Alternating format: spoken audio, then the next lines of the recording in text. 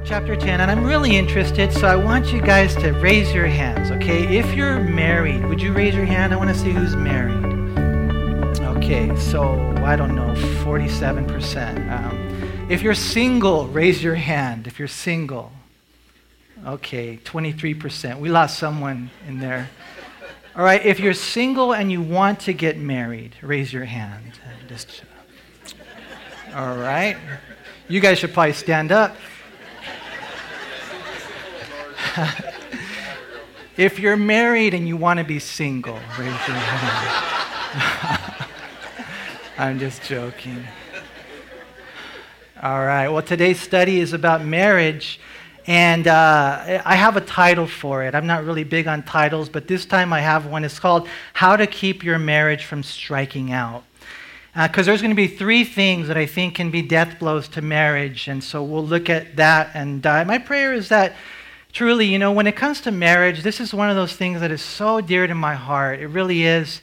I want you guys to have an awesome marriage. I pray that you would have love for a lifetime. I really do. And so there's like a million things I want to share with you, but I just, we don't have that much time. So pray that God will give me the wisdom in exactly what to share.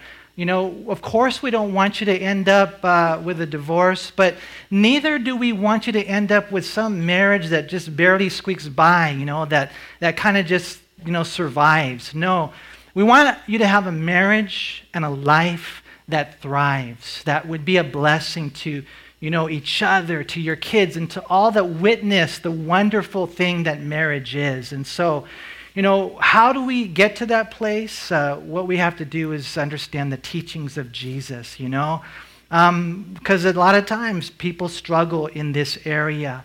I read about a husband who was watching a couple across the way, and he said to his wife, "Look at them. They look so happy. They look like a happy couple." To which the wife replied, "Don't be too sure. They're probably saying the same thing about us." Ouch. Sometimes you look at someone, oh yeah, they got a great marriage, and in all reality, you find them at home and things are a lot different. Now, is it possible to be happily married? Some people see those words as oxymorons. I think that you can, man. I've told you already that they say the secret of a happy marriage remains a secret, but it's not, man. It's all found in the scriptures. But it's not easy. It's not looking too good. According to one author who wrote on marriage, he breaks it down by saying 50% of marriages end. And of the 50% that stay together, 1/3 are unhappy, 1/3 are just hanging in there, and only that last 1/3 of the 50%, which comes out to about 17%, only 17% of all marriages honestly say that they're happy. And so, I always tell you guys, marriage is not for happiness, it's for holiness, but come on, we're Christians. We are Christians, with the Holy Spirit living inside of us. We have the Spirit of God, we have the Word of God. We should have love for a lifetime. We really should. We should not just survive, but we should thrive. God put you together for great purposes. And so you want to make sure that you do things God's way, that you might be able to fulfill the very purpose for which He made you and put you together. And so you wonder how? And again, the answer is by the teaching of the Word of God as we take heed to it. And we're going to look at that today. Here in Mark chapter 10, beginning in verse 1, it says, "And then he arose from there and came to the region of Judea by the other side of the Jordan," speaking of Jesus, "and multitudes gathered to him again. And as he was accustomed, he taught them again." And so Jesus is now heading to Jerusalem where he would eventually die. But before he dies, he travels, and as he travels, he teaches. As a matter of fact, he did a lot of that. Notice again in verse 1 that it was his custom. He was accustomed to do this, and he taught them again. One translation puts it this way, and as usual, he was teaching them. And that's why we do what we do. That's why there's a lot of teaching that goes on in the church. And that's the ministry of Christ. I think as you've gone through the Gospel of Mark, I hope that you notice that significant practice on the part of our Lord. He was constantly teaching, right? We read it in Mark chapter 2, verse 13, that he went out again by the sea, and all the multitude came to him, and he taught them. In Mark chapter 4 and verse 2, it says, then he taught them many things by parables, and said to them in his teaching. In Mark chapter 6 and verse 6, then he went out about the villages in a circuit teaching. And so what Jesus would do, there's a circle, he would just go from town to town, and what he would do primarily would be teaching, right? In Mark 6:34, Jesus went and he came out, he saw a great multitude and was moved with compassion for them because they were like sheep not having a shepherd. And so what did he do? He began to teach them many things. As a matter of fact, we're going to see later in Mark 14, verse 49, that Jesus said, I was daily with you in the temple teaching. And so I just say that to you, that we would know that that was the ministry of Christ, how important it is that a teacher affects eternity, because he never knows. You never know where that teaching ends up. It really does go on and on. I'm sure it was Jesus' intention to impact eternity and to give them and us lessons for a lifetime. You guys know how important teaching is, right? I mean, that Chinese proverb, it says, give a man a fish and he eats for a day, teach him to fish and he eats for the rest of his life. That's how important teaching is. What a difference the teacher makes, especially when you understand that the teacher is Jesus. And we're about to get into his teaching regarding marriage. Where do you learn marriage? Some of you here, maybe you had great role models in your parents. Maybe they were a good example to you. I know a lot of us here didn't have that. Some people, they look to Hollywood, they watch movies, Brad Pitt and Angelina, whatever her name is, and that's where they'll get their counseling from, the Kardashians. I mean, you name it's out there, right? The View. I mean, it's crazy. But for us, it's important to understand that the teacher of teachers is Jesus Christ, right? When Jesus taught, he was imparting authoritative truth in a world that is filled and flooded with lies. And that's why you got to know what the Bible says, what Jesus says. He taught us everything we need to know regarding heaven and earth, family, finances, working and waiting, prayer, purity, just on and on, so many things. But this morning, we are super blessed to study this particular section of Mark, for the Lord will teach us on that all-important topic of marriage and divorce. And this teaching was stimulated by a question. Notice, if you would, Mark chapter 10 in verse 2, it says that the Pharisees came and asked him, is it lawful for a man to divorce his wife? Testing him. And he answered and he said to them, what did Moses command you? And they said, well, Moses permitted a man to write a certificate of divorce and to dismiss her. And Jesus answered and said to them, because of the hardness of your heart, he wrote you this precept. And so it was stimulated with a question. In verse 2, the Pharisees asked Jesus, is it lawful for a man to divorce his wife? Now you got to go over to Matthew 19 verse 3, and he gives us the complete question. They actually ask if a man can divorce his wife for just any reason. And it sounds like a simple question at first glance. What does the Lord say? What does the law say? Can a man divorce his wife for just any reason? But this was very complicated. It was a polarizing issue in those days. If you go back to Deuteronomy 24, verses 1 through 4, there was a scripture there in which that's all it took. I mean, the women were not allowed to divorce their husband. The husbands were allowed to divorce their wife and most people believed, all that followed the teachings of Rabbi Hillel, for any reason. So let's just say your wife, she burned the bread. You could divorce her. Let's just say your wife spoke too loud. You could divorce her. These were specific things they wrote down. Let's just say they wrote in the Mishnah that if your wife turns around like Julie Andrews in The Sound of Music, you could divorce her. Let's just say you as a husband, you got tired The nagging is dragging me down. I'm just, you want to trade her in for a new model? A lot of guys, a lot of jerks do that, right? You could do it in the Jewish law. That's how they justified it. And so all you had to do is take a piece of leather or a piece of papyrus. You go down to the city gates, and all you have to do is write on the certificate, I divorce you. And you could dismiss your wife, as simple as that. That's the way a lot of them believed. They had two views of thought. Rabbi Hillel thought, he was liberal. You could do it for any reason. And when they had another rabbi, and what he believed is that you could do it only under the influence of sexual immorality. These were polarizing schools of thought. And so when the Pharisees came, they weren't sincere in their question. Notice again there in verse 2, it says that the Pharisees came, asked him, is it lawful for a man to divorce his wife? And what are they doing? They're testing him.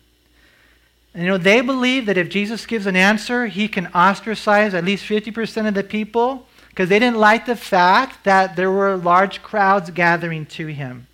Not only that, the testing him, not that they wanted information, they were trying to hurt him. They were trying to harm him. They were trying to mar his ministry because now they're in this region, it says in verse 1, where Herod was the ruler.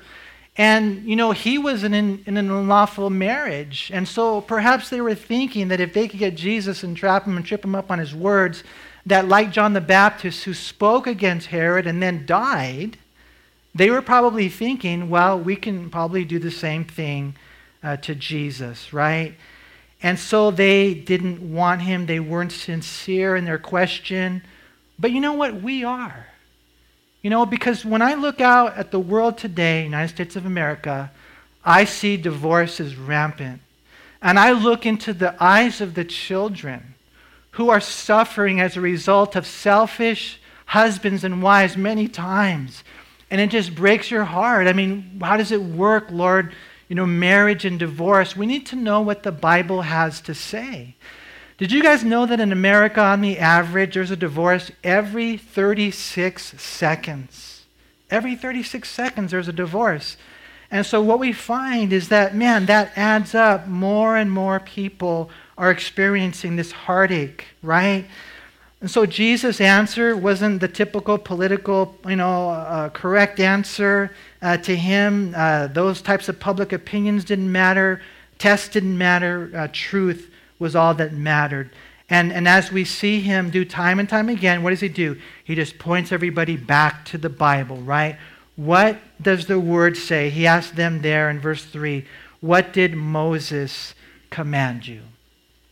Now again, as I alluded to earlier, most commentators and teachers will immediately take you back to Deuteronomy 24, 1 through 4. And I thought it would be good. Let's turn there real quick, if you would. Deuteronomy 24. In verse 1, it says, when a man takes a wife and marries her, and it happens that she finds no favor in his eyes because he has found some uncleanness in her. And so, you know what? He said, I do, but now he's done. Or he found some type of something that, kind of messed up the relationship. It's unclean. And so he writes her a certificate of divorce. Simple as that. Puts it in her hand and sends her out of his house. In verse 2, it says, when she has departed from his house and goes and he becomes another man's wife. Now, you got to note this, because later Jesus will say, if you get divorced, you got to, some will say, well, you can't get remarried. You can. Right here, even in the Old Testament, they allowed it. I mean, the husband divorces the wife, and the wife goes and she marries someone else. In verse 3, if the latter husband detests her, writes her a certificate of divorce. Imagine that. These guys just doing that with the wife of their youth. Put it in her hand, sends her out of his house. Or if the latter husband dies who took her as his wife, then her former husband who divorced her must not take her back to be his wife after she has been defiled, for that is an abomination before the Lord. Really what the Lord is saying right here, he's talking about divorce, but what he's trying to do is protect the woman under Jewish law, because some guys, they would treat their wives in such a way. And so just having that as a background, you go back to Mark chapter 9, and they say to Jesus, well, Moses said that we could write her a certificate of divorce. But here's the thing, you guys. Notice again in verse 5. Jesus answered and said to them, Mark chapter 10, verse 5, because of the hardness of your heart, he wrote you this precept. And what we find here, strike number one, we're talking about how to make sure you have a marriage that doesn't strike out. Here's how a marriage will strike out. Number one, hardness of heart. Let me ask you a question. Seriously, how's your heart? How's your heart? There are some people here, I don't have a clue. I never really checked it in a while. I didn't really know that I could know the condition of my heart. Yeah, you can. Psalm 139 says, ask God. Lord, search my heart. Show me my heart. What kind of heart do I have? There are some people here married and they're already developing hard hearts. What do we need? We need, on the contrary, we need a tender heart when we're in marriage, right? I mean, it has to be soft. It has to be pliable. It has to be, like the Bible says, and I think really the key here is forgiveness, because have you guys noticed, for those of you who are married, that every once in a while your spouse sins? Have you guys noticed that? And so what do you need? Probably the one of the most important things you need in marriage is you need the capacity to be able to forgive them from the heart. Ephesians 4, verse 32, it says, and be kind to one another, tender-hearted, forgiving one another, even as God in Christ Jesus forgave you. But what ends up happening is we start, taking account, and things start adding up, and your heart gets harder and harder and harder. I don't know, this is probably a silly illustration. Forgive me if you don't understand, but I know I understand it. I was thinking about I Love Lucy. I don't know if you guys ever saw the I Love Lucy where she was super hungry and she saw some fruit in the bowl and she went and took a bite of it and she got her teeth stuck in it because it was fake. You guys remember that? Any of you seen that? Old people, mostly old people, but no, there's a couple of young ones here. It's all right. What is that? That's fruit that's fake. That's fruit that's fake. And some people, they got love. It's supposed to be fruit. It's not love because it's hard. It's hard just like that. I remember a while back, my wife, because you guys know my wife Shelly and I, we don't have a perfect marriage. There is no perfect marriage, right? But I tell you what, I want one. I want to just do the best that I can as a husband. And so, but we have our struggles, man. And so, you know how she is. And so every once in a while, I remember one time she told me, she said, this is heavy. She said, you don't show me grace. Why don't you show me grace the way you show everyone else? And when she first told me that, I'm like, what are you talking about? We're still married. That's what I was thinking, What do you mean I don't show you grace? I mean, I'm cordial. We're still talking, living together, And then the Lord really, because you know how women are. Women have a sixth sense. I mean in a good way. They have a sixth sense. Do you guys know that? I mean, they can tell if your heart is not right.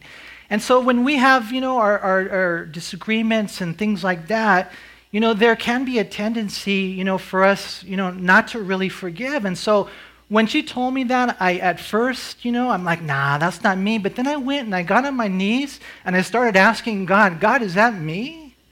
Am I like showing everyone else grace except my wife? And the Lord just really exposed my heart. And he said, yeah, because, they have the tendency to let the walls down and you guys are just being real in front of each other and you fall short. And what ends up happening is that you hold it inside.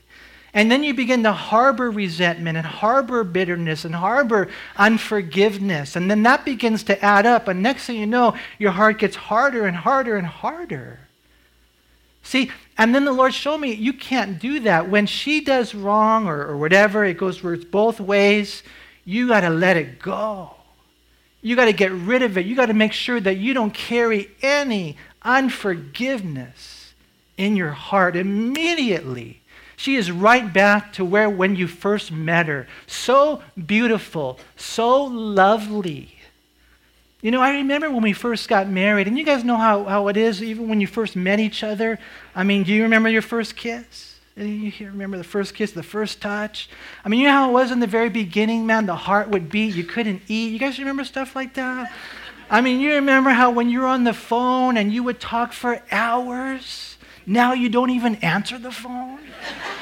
I mean, it's crazy. You know, you would take her out and it would be, you know, you would have your dinner and your dessert and then dancing.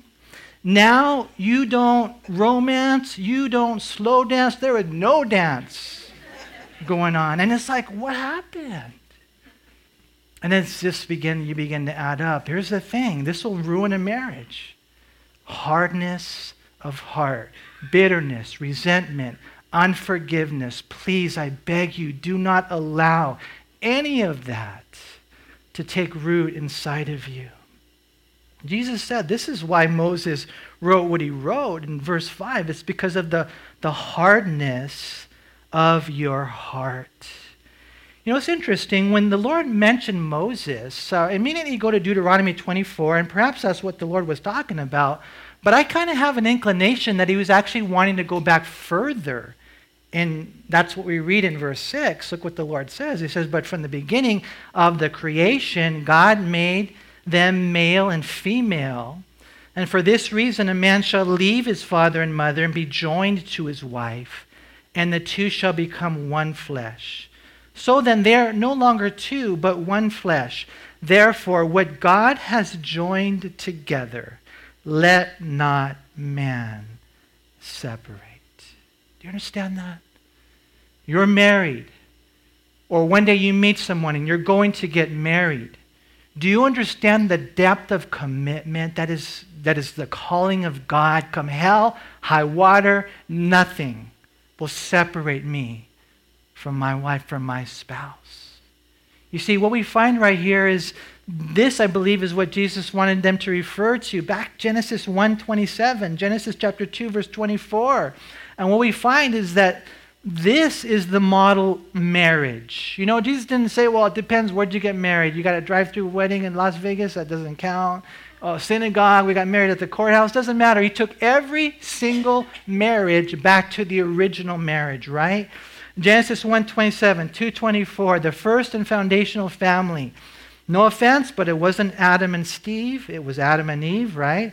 It was one man, one woman, leaving all others, cleaving to each other, right? Physically, emotionally, intimately, sexually. And in the process, what happened was that this miracle of marriage took place where God guides and glues two people together, and those two people become one flesh.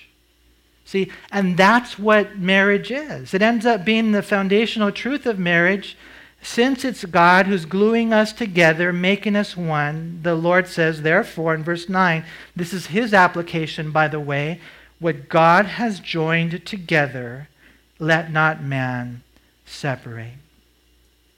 You know, and this is the truth about marriage that I believe in many ways is the foundational truth, right? I mean, I don't know if you ever hear that voice. Sometimes it's in your mind. Maybe if you're here married, and sometimes, you know, the enemy will say you married the wrong person. You made a mistake. It's not really God who's joined you together. You know what that is? That's the enemy, man, chipping away at the very foundation of your marriage. No, God put you together. And the more you believe that, the greater your foundation is.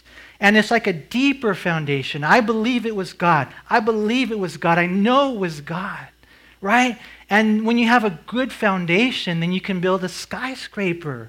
We don't want little marriages here. We want great marriages that will bring great glory to God. And so you need to know this fundamental and foundational truth that since it's God who put you together, therefore don't let anyone or anything separate you. You see? It's a God thing. It's holy matrimony. That's the revelation, the interpretation that leads to application. Therefore, we don't split apart what Jesus has joined together. And I mentioned earlier that half of all marriages end in divorce, and there's a divorce every 36 seconds. That means that every day there's 2,400 divorces every single day. What happens to those people? What happens to those children? Why wouldn't they submit to the teaching of Jesus Christ, who said, what God has joined together, let not man separate? How different our cities, our nation would be if only we did things God's way. You know, this has got to be for life.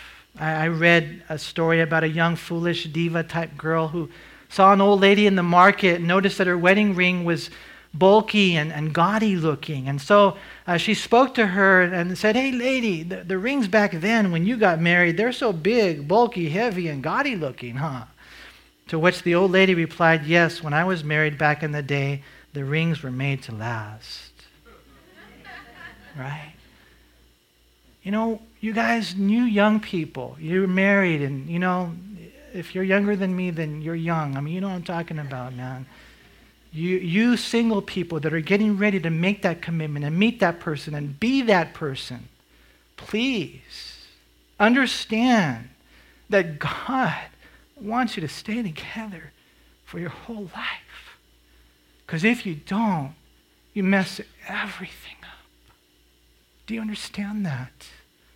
So you got to find a way, because you're going to go through hard times, to work it out to the point that as you go through these things together, you grow through these things together. You're going to get hit hard because there's two sinners living together, and life has a way. We live in this fallen world, fallen bodies against fallen angels. It's a battle. But what you find as you're going through these things, man, is you're growing through these things. You know, divorce is not an option. That has to be in our heart. Husbands need to love their wives, understanding that that's not an option. Wives, same way. You know, I think it was Ruth Graham. Yeah, they asked her, have you ever thought about divorcing Billy Graham? Have you ever thought about divorce? She said, no. Murder, yes. Divorce, never. Right? And that's kind of the mentality we need to have. Not exactly, but you guys know what I mean. I mean, we're going to find a way, come hell, high water, doesn't matter. We're going to work things out. You know, next thing you know, you're fighting over, well, you didn't put the cap on the toothpaste, and my dad did it this way. My mom made enchiladas like this, and you know, you got the toothpaste, toilet paper. You're fighting over the most trivial things. What does that really mean? I mean, if you find yourself fighting over the trivial things, what that really means is that, newsflash, there's deeper issues.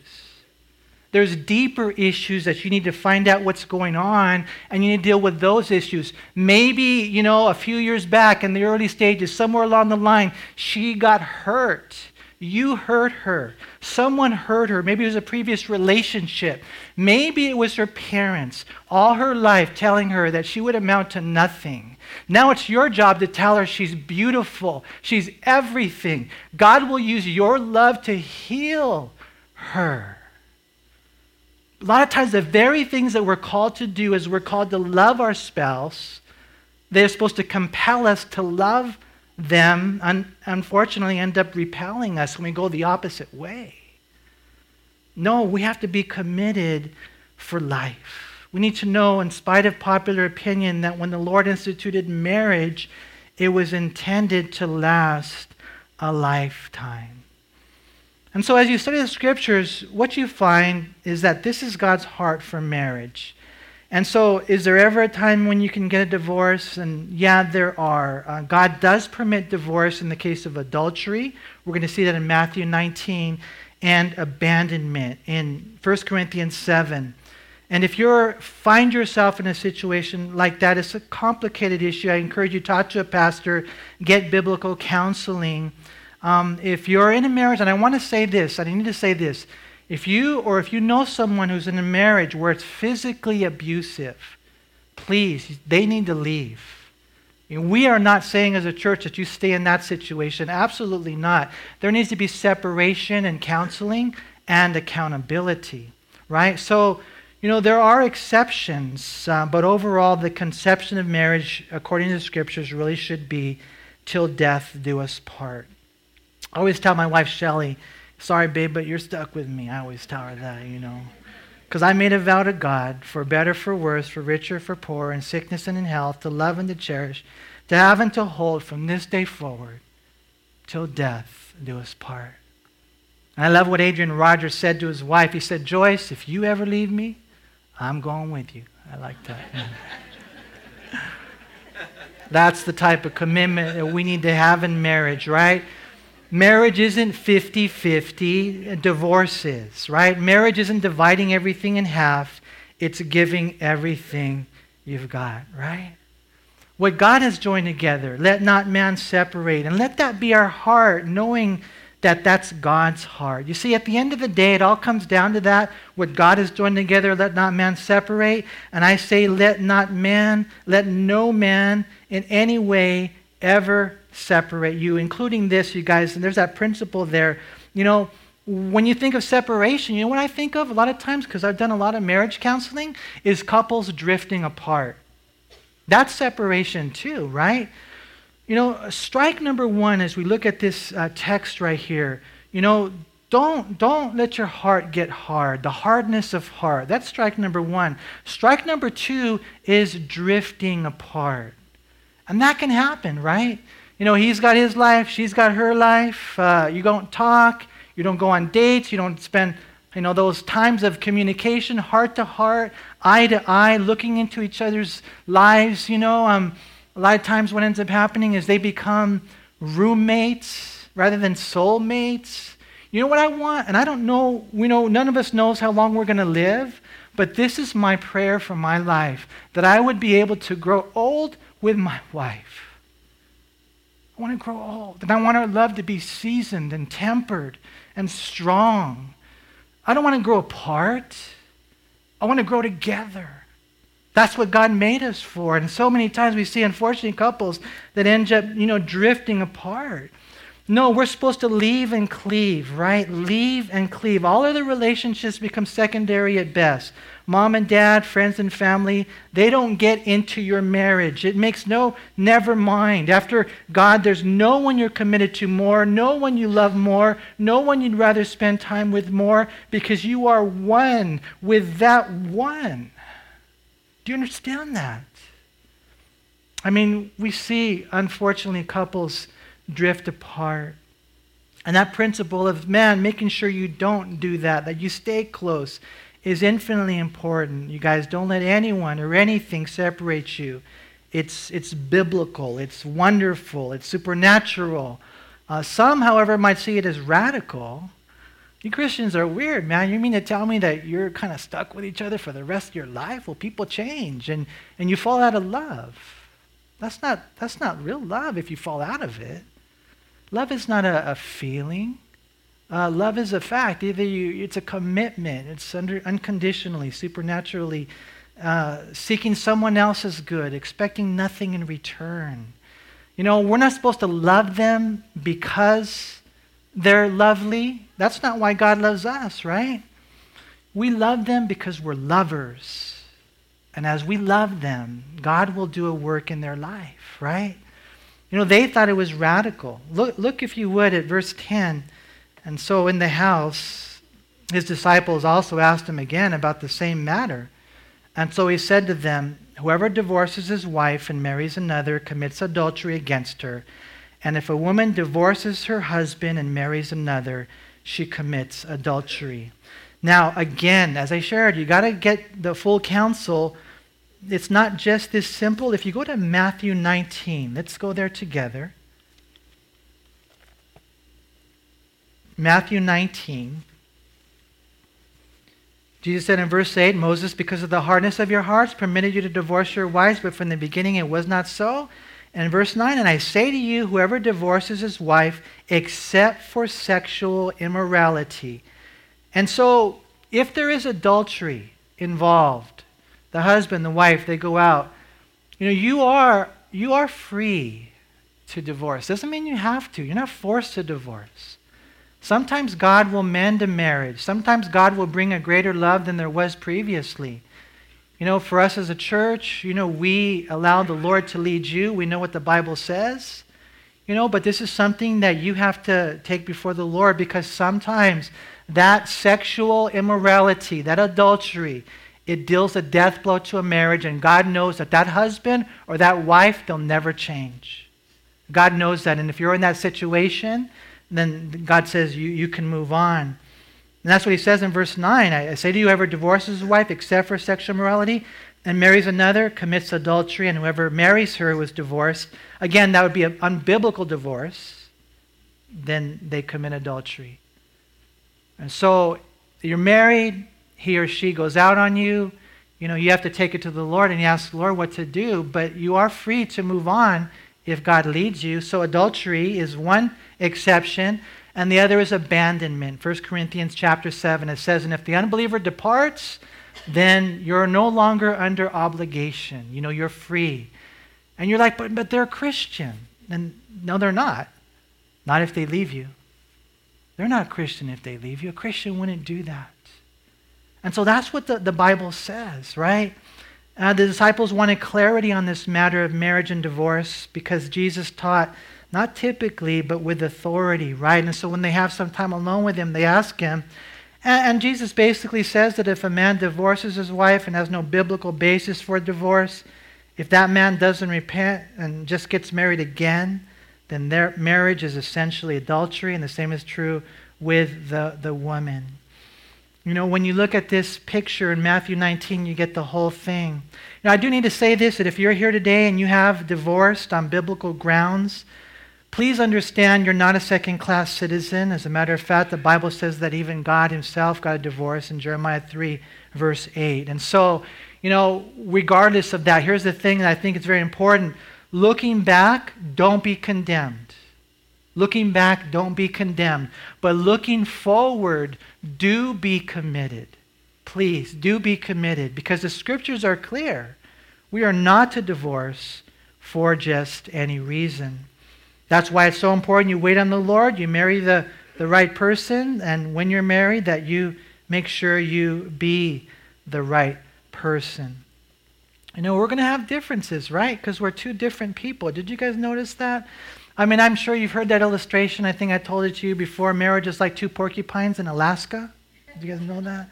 And so it's cold, right? And you got these two porcupines, man, and they come together, and what do? They just prick each other. And so, they separate, but then it's cold. That's not right. It's not supposed to stay that way. And so what do? You come back together, and you do it a little bit more carefully. And what you do is you keep each other alive and warm and well in the midst of a very, very cold world. We're going to have our differences because we're two different people. But we learn how to work out those differences. Don't fight each other. Fight the enemy. Fight to resolve, to solve those differences. Don't fight to win an argument. If you only fight to win an argument, you've already lost. And you might well be on your way to losing your spouse one way or another. And so if you want to divorce-proof your marriage, if you want to make sure that you don't strike out in marriage, remember these three things. Strike number 1 is the hardness of heart. Strike number 2 is the drifting apart. And then strike number 3 is sexual immorality. We call it adultery. And here's something that's very important. So, you look at those three things, okay? Hardness of heart. So the antithesis of that is a tenderness of heart. You forgive. Be quick to forgive. A good husband and wife are good forgivers. Okay? Drifting apart. What does that mean? Rather than drifting apart, I'm going to get to know her. I'm going to fall in love with her. I am going to passionately pursue her. We're going to have date nights. I'm going to make her drink coffee even if she doesn't like it. I'm just joking. We're going to get together. And then the third thing, adultery, sexual immorality. The antithesis to that, you want to know what it is? When you're married, you need to have a healthy sexual intimacy as husband and wife. And you got to work that out, right? Guys are like, just do it. They're just like, boom, man, that's all we do. We just go for it, right? But girls are not like that, right? Girls, they want romance. Girls, they want to talk. Girls, they want to dance. Girls, in one sense, the sexual intimacy is a reflection of your entire relationship. And so it's kind of cool that the girls are there because they keep us on check. They're like, hey, I don't want just that act of love or so-called love. I want love. And so we as guys, we back up a second and we're like, you know what, I got to get my relationship right with God and with my wife, because that part of your marriage is so important. And so rather than we read it the other day with the guys in Proverbs 5, rather than you going and looking for love somewhere else because it's not happening at home, type of thing, is you work it out to where you love your wife. You're filled with her. You find a way to just, make that type of thing happen in a way that would be healthy and strong. Proverbs 5, verse 18, it says, "Let your fountain be blessed and rejoice with the wife of your youth. As a loving deer and a graceful doe, let her breast satisfy you at all times, and always be enraptured with her love.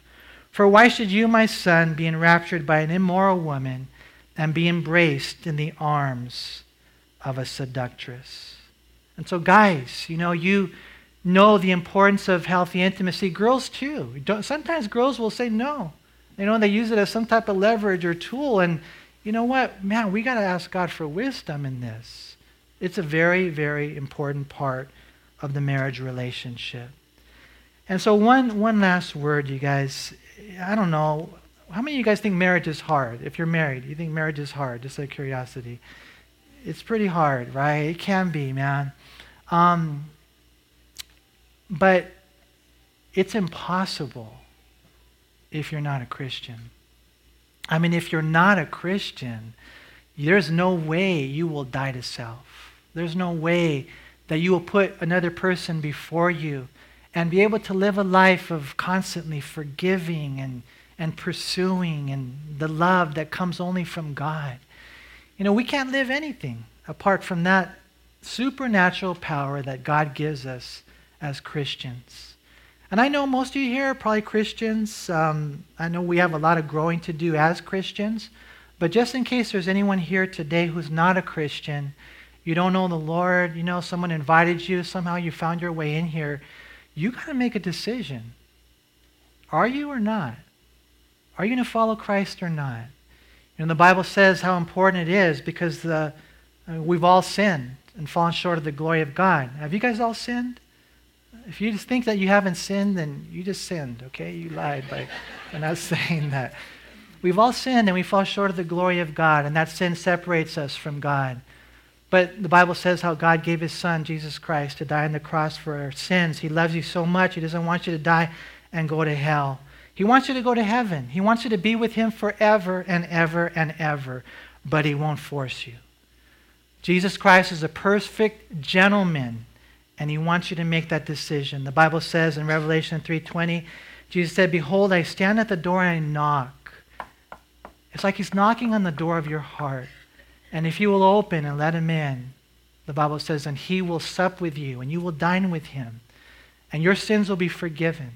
He will write your name in the book of life, and you will live forever and ever and ever in heaven. Why? Because he died for you on that cross. But it's a choice that you have to make. Maybe you're here and you're hurting, you've been going through things, and I know life has been tough, but it's because God has brought you to this place here today that you would make that decision to follow him. And so I pray that if you don't know the Lord, or maybe you've drifted away, that today you would return to him. I pray that today if you're, in a marriage and it's been on the rocks, not on the rock, and you've been struggling, that there would be a commitment somewhere inside of you that, you know what, Lord, I want you to bless my marriage. And today I will make a commitment to be the husband, to be the wife that you call me to be. This is where the rubber meets the road, and we make those decisions, and God meets us here.